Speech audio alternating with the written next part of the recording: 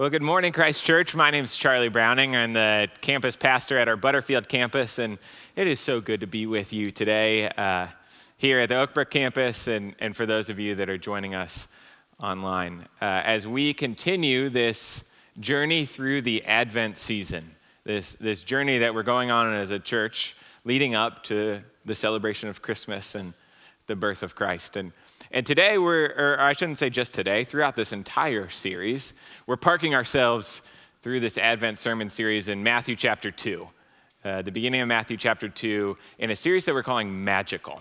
And we're calling it Magical because it tells the story, and we're looking at the story of the Magi, and specifically looking at the Christmas story through their eyes. What the Magi have experienced, how can they help us better understand the Christmas story? And so this morning we'll be in Matthew chapter 2, verses 1 and 2, and then skipping ahead to verse 9. So if you have a Bible, grab it. If you have your phone, you can Google Matthew chapter 2. It'll take you there, and the words will be on the screen. But however you want, I'd encourage you to follow along as we journey through it together.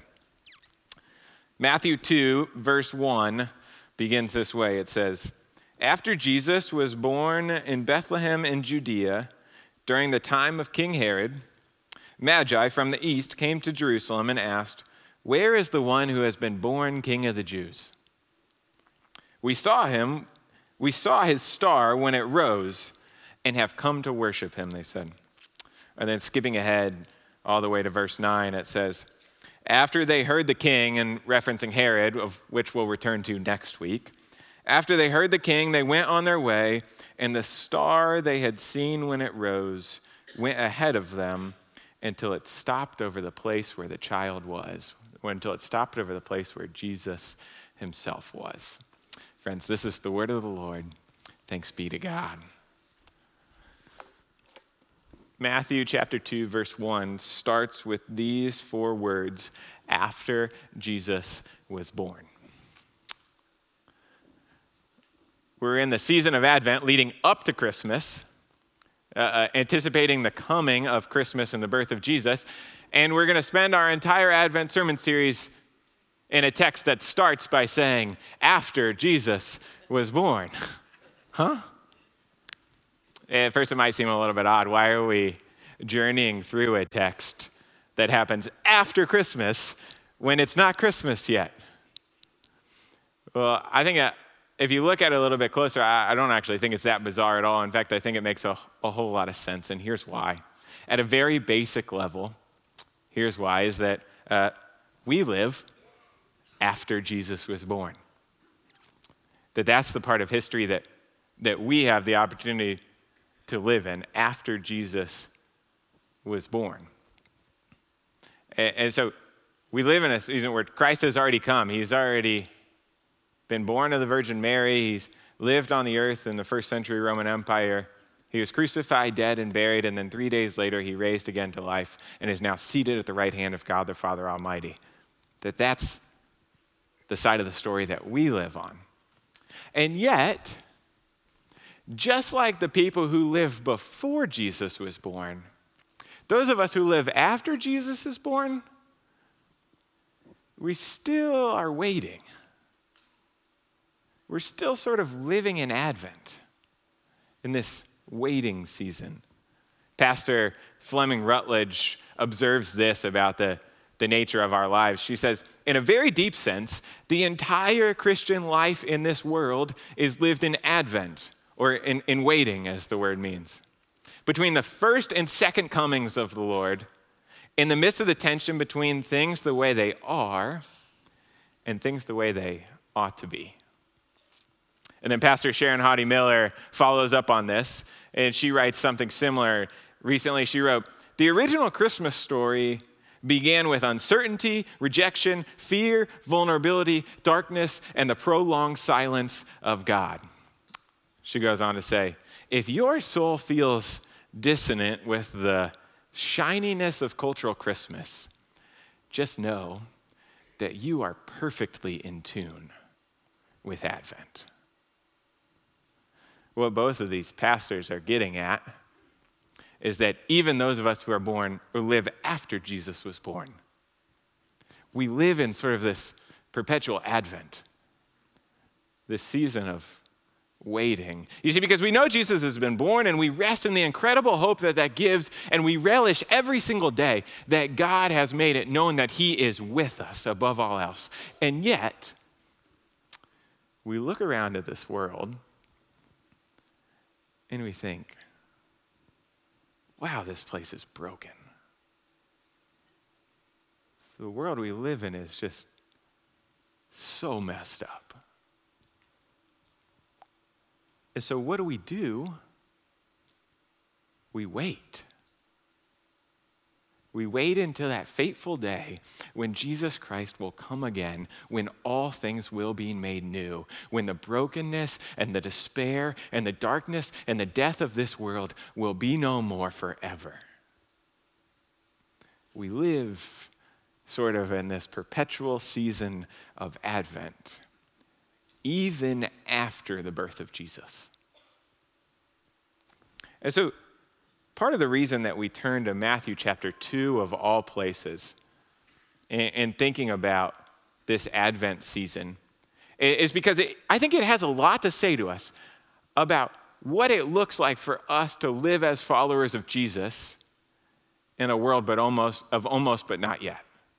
In this tension between the birth of Jesus having happened and the coming back of Jesus having not happened yet. And you see, when you start in Matthew chapter 2, it makes it clear that after Jesus was born, the first thing that happens is saying Jesus has been born, and then it immediately turns its attention to the story of these magi. And what do we know about these magi characters? Well, if you were with us last week, then we know Dan showed us a few things that we definitely know to be true about them. One is they come from the east. That these are magi from the east. We also know that they were more than likely wise scholars of sorts. That oftentimes you even refer to them, you've heard of them as the wise men. That vocationally they were these wise, scholarly people. We also know about the Magi is that they were seeking the things of God, that they had big questions in life, that they wanted to understand what was going on, how all these pieces of life fit together, where purpose could be derived from, how to be fulfilled. They had big questions about God. And so we begin to piece together some of their story in order to begin to understand that the Magi themselves, they were in their own sort of Advent, that they were waiting too, waiting on what was to come. And here's my theory, I think, that is definitely true of me, and I'd imagine or wonder if it's true of many of us here as well. That my theory is that of all the characters in the Christmas story, that the Magi are the most relatable to you and to me. That I think that on so many levels, the Magi story is our story too. You know, there's a scene in one of the recent Avengers Endgame movies, and spoiler alert a little bit, but like there's a lot of things that happen in this movie. This is a tiny spoiler amidst all the other important things. So hear me out and close your ears if you haven't seen it and you don't want the spoiler. But Tony Stark is one of the main characters, and he's the Iron Man character in this Avengers Marvel movie. And he actually at some point goes back in time, and at that point he encounters a younger version of himself, a younger version of his dad. And there's this beautiful moment in the movie where the scene just kind of stops as Tony is struck by looking straight face to face at a young version of his dad, and you can tell in his mind that he is seeing so much of himself in the younger version of his dad.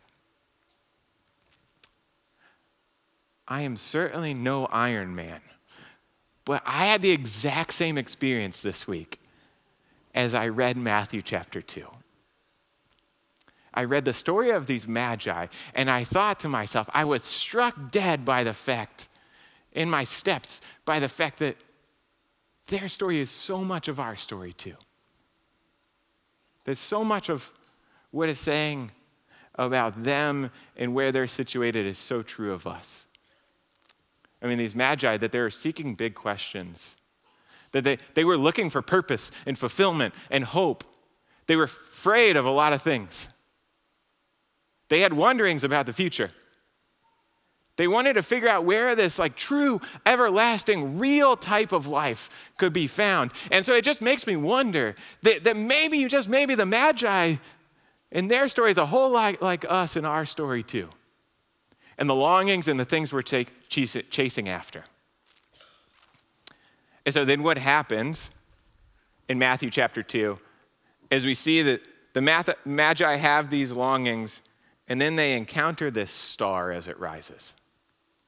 And it says that we don't exactly see, well, how do they get there, or what's the star look like, or how do they know to follow it, or none of these questions are answered. The only thing that we have in the text is that they're already in Jerusalem, and they're sort of retroactively saying, here's how we got here. This star rose, and we followed it, and now we're here. And then later in the text in verse 9, it says, and then we continued to follow it until it stopped over where Jesus was.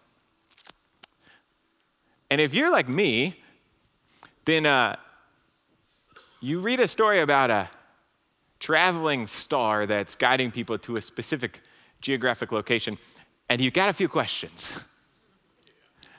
What's going on with the star? Right.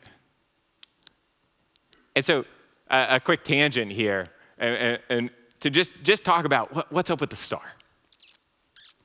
Hey, one thing that is really helpful, I think, to know is that stars, when they were written about or spoken about in biblical times, they weren't just referred to in the scientific fashion. That when people were talking about stars, they weren't just talking about balls of gas.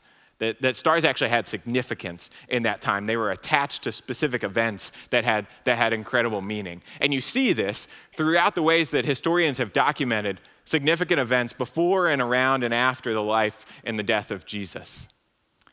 You could see a couple main events that we see being documented. That following the assassination of Julius Caesar, the historian Dio records that a certain star appeared in the north. There's some significance here that at the Emperor Nero's death, a comet began to appear on several occasions, the historian Suetonius says. And then when Jerusalem was destroyed, historian Josephus says, there's a star resembling a sword that stood over the city. And so what I think we can surmise is that this wasn't that uncommon. The people of this time, if someone was writing like they are in Matthew, that this star appears to signify something important happening, nobody would have flinched. That would have been normal. And so if it by chance was a star that signified the birth of the Jewish Messiah that would come to save the world, that would have been told by the coming of a star, probably. Well, okay, so it makes sense that there is a star out there somewhere and it was attached to an important event like the birth of Jesus, but what in the world is this star? What's the makeup of the star? And for the three of you today that are super interested in this and want a deep, deep dive, I will send you my notes after. For the rest of us, here's a quick summary of some potential options of what this star was. I mean, the first is it could have been a comet or a meteor that was flying through the sky, and the Magi are saying, okay, we're chasing after that. We got to follow that, and it was moving them in the right direction. The second is it could have been a supernova of sorts. So it could have been an explosion of a star within a star, creates a new star, big blaze of light that they're following in that sense. And that it could have actually been a conjunction of planets, that in 6 BC, there's a recorded conjunction of Saturn, Jupiter, and Mars that could have potentially been correlated to what's happening here in this text that might have led the Magi to follow it. And then finally, it could have been an angel or it could have been a revelation of some sort of God's glory. And actually, Numbers 24 prophesies this in many ways. The writer of Numbers 24 says, I see him, but not now. I behold him, but not near. And says, a star will come out of Jacob. A scepter will rise out of Israel. This sort of angelic being could have been the same type of thing that we see in Exodus in our last sermon series, in Exodus 13, as God is guiding the people of Israel into the promised land by a pillar of cloud by day and a pillar of fire by night. It could have been this type of angelic being. Here's the thing about what the star was. You can choose. We don't know for sure. All of these are really, really valid options. And so you can go with any of them. Scholars, theologians, historians, meteorologists, they all pick one. And any of them could make sense. But here's the thing. No matter which one you choose, here's the thing that we absolutely know about this star. we know that it led the Magi closer to God. The thing we know about the star is we know that it brought the Magi closer to Jesus. I mentioned earlier, and as we've been going through this text, that my theory is that in so many ways, our story is like the Magi story. And for all the reasons I listed earlier, I think that's true, but this is the main one. This star. You see, because here's the reality of their life. They lived after Jesus was born. Jesus was alive, and he was available to them, but it was not guaranteed that they would find him. Is the same not true for us? That Jesus is alive, and he is available to us to go deeper and deeper into him, and yet it is not guaranteed that we will find him or that we will be drawn closer and closer to him. No, what we often need is a star that is God's way of guiding us closer to him. You see, I think that our lives, just like the Magi's, are comprised of all kinds of stars. All of these different opportunities and people and things in our lives that could take us any kind of different direction.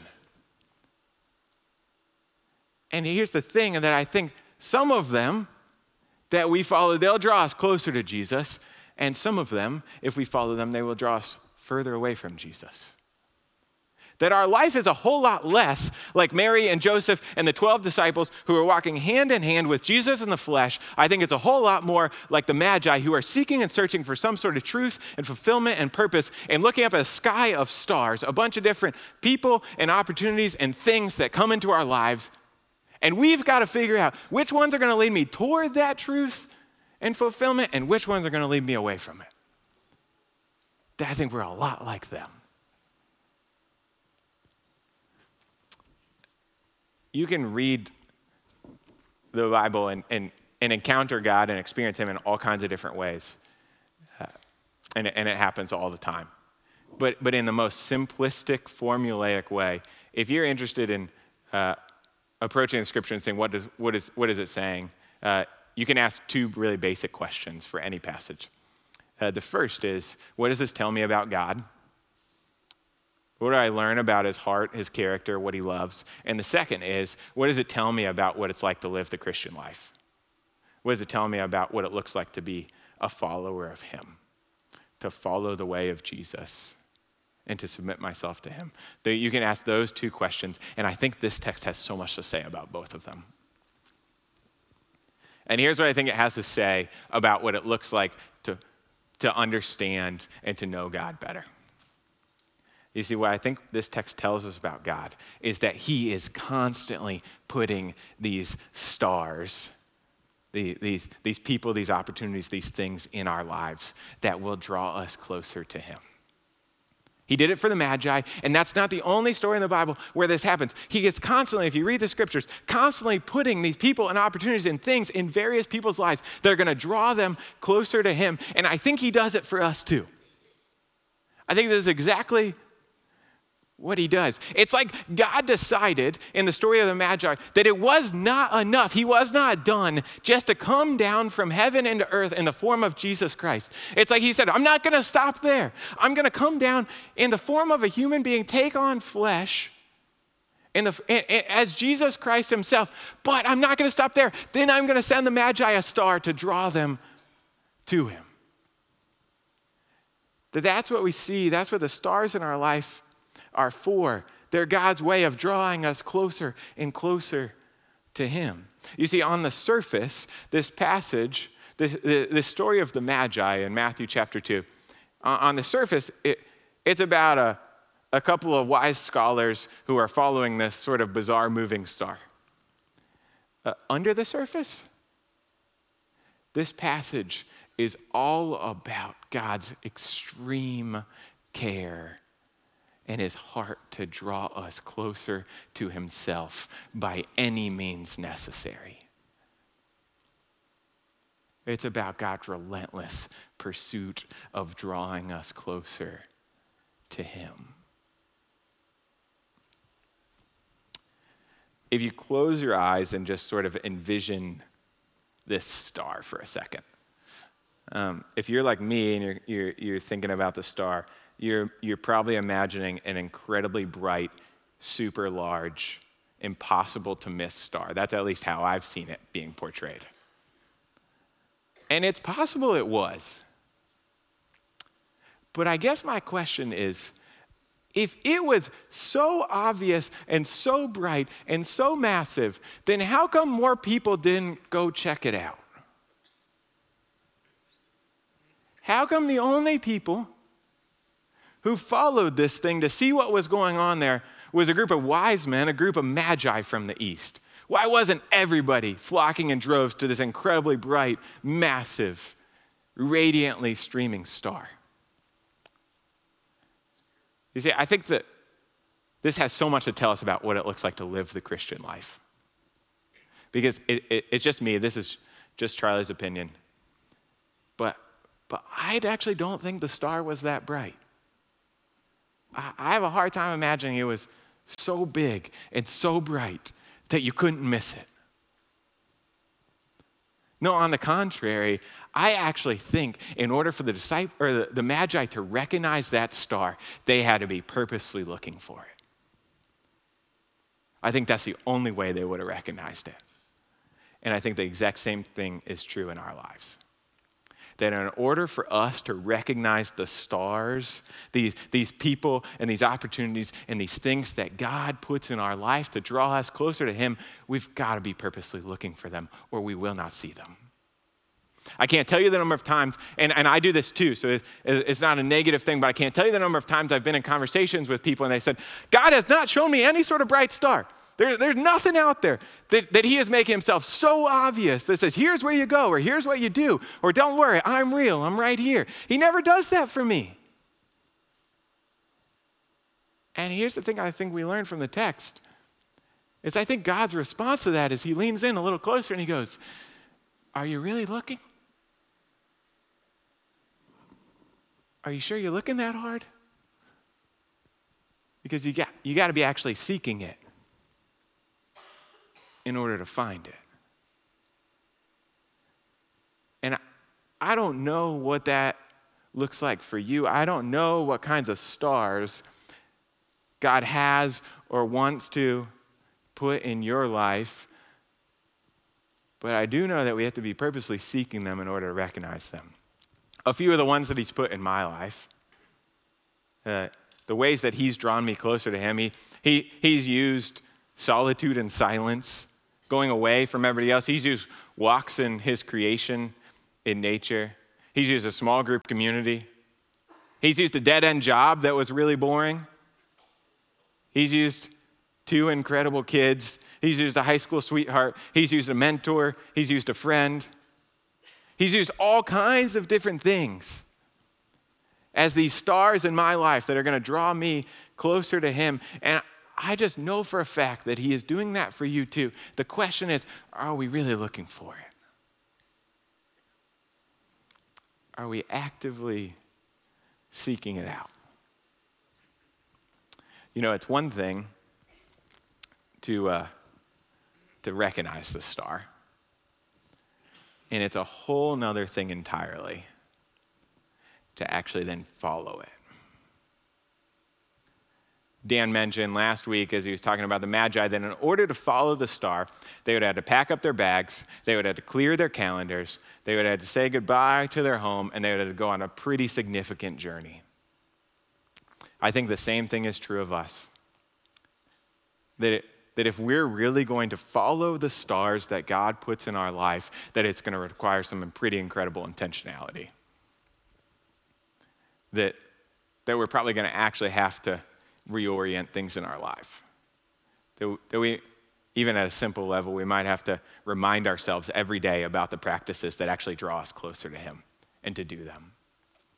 We might have to clear our calendar or reorganize it in order to make time for that small group.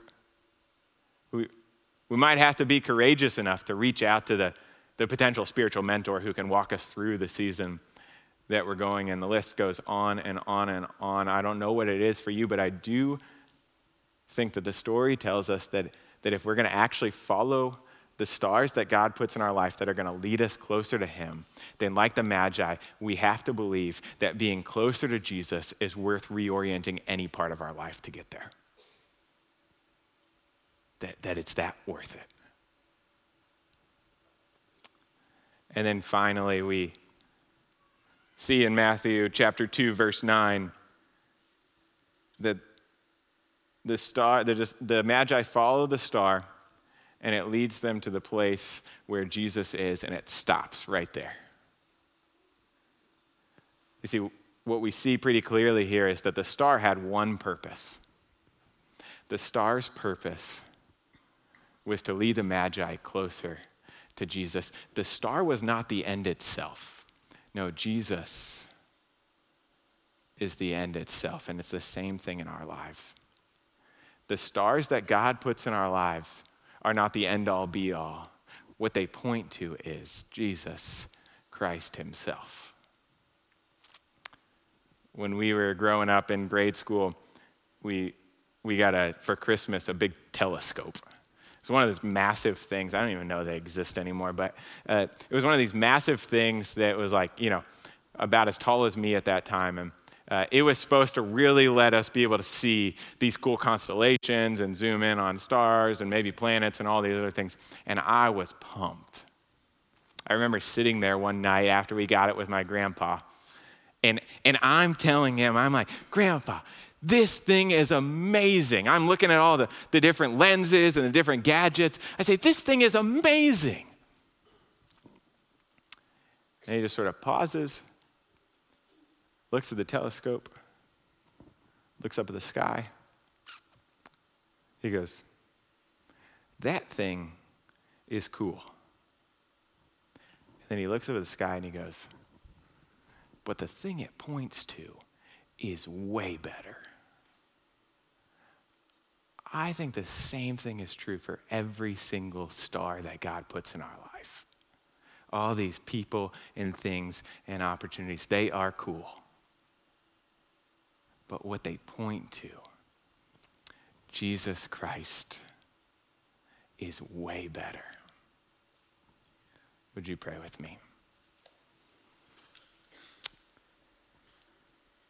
Lord God, we thank you for this morning, for the opportunity to be in community together, to sit at the feet of whatever it is that your word has to say to us this morning. And Lord, we thank you for the stars that you are putting in our lives. God, thank you that you are relentlessly pursuing us by placing things and people and opportunities in our lives that are meant to draw us closer and closer to you. And we ask that you would throw more of them at us. And Lord, we recognize a need to open our eyes to be purposely looking for those things, to be courageously following them, and to recognize that they have a purpose to draw us closer to you, that is the end goal. God, we just want to know you more.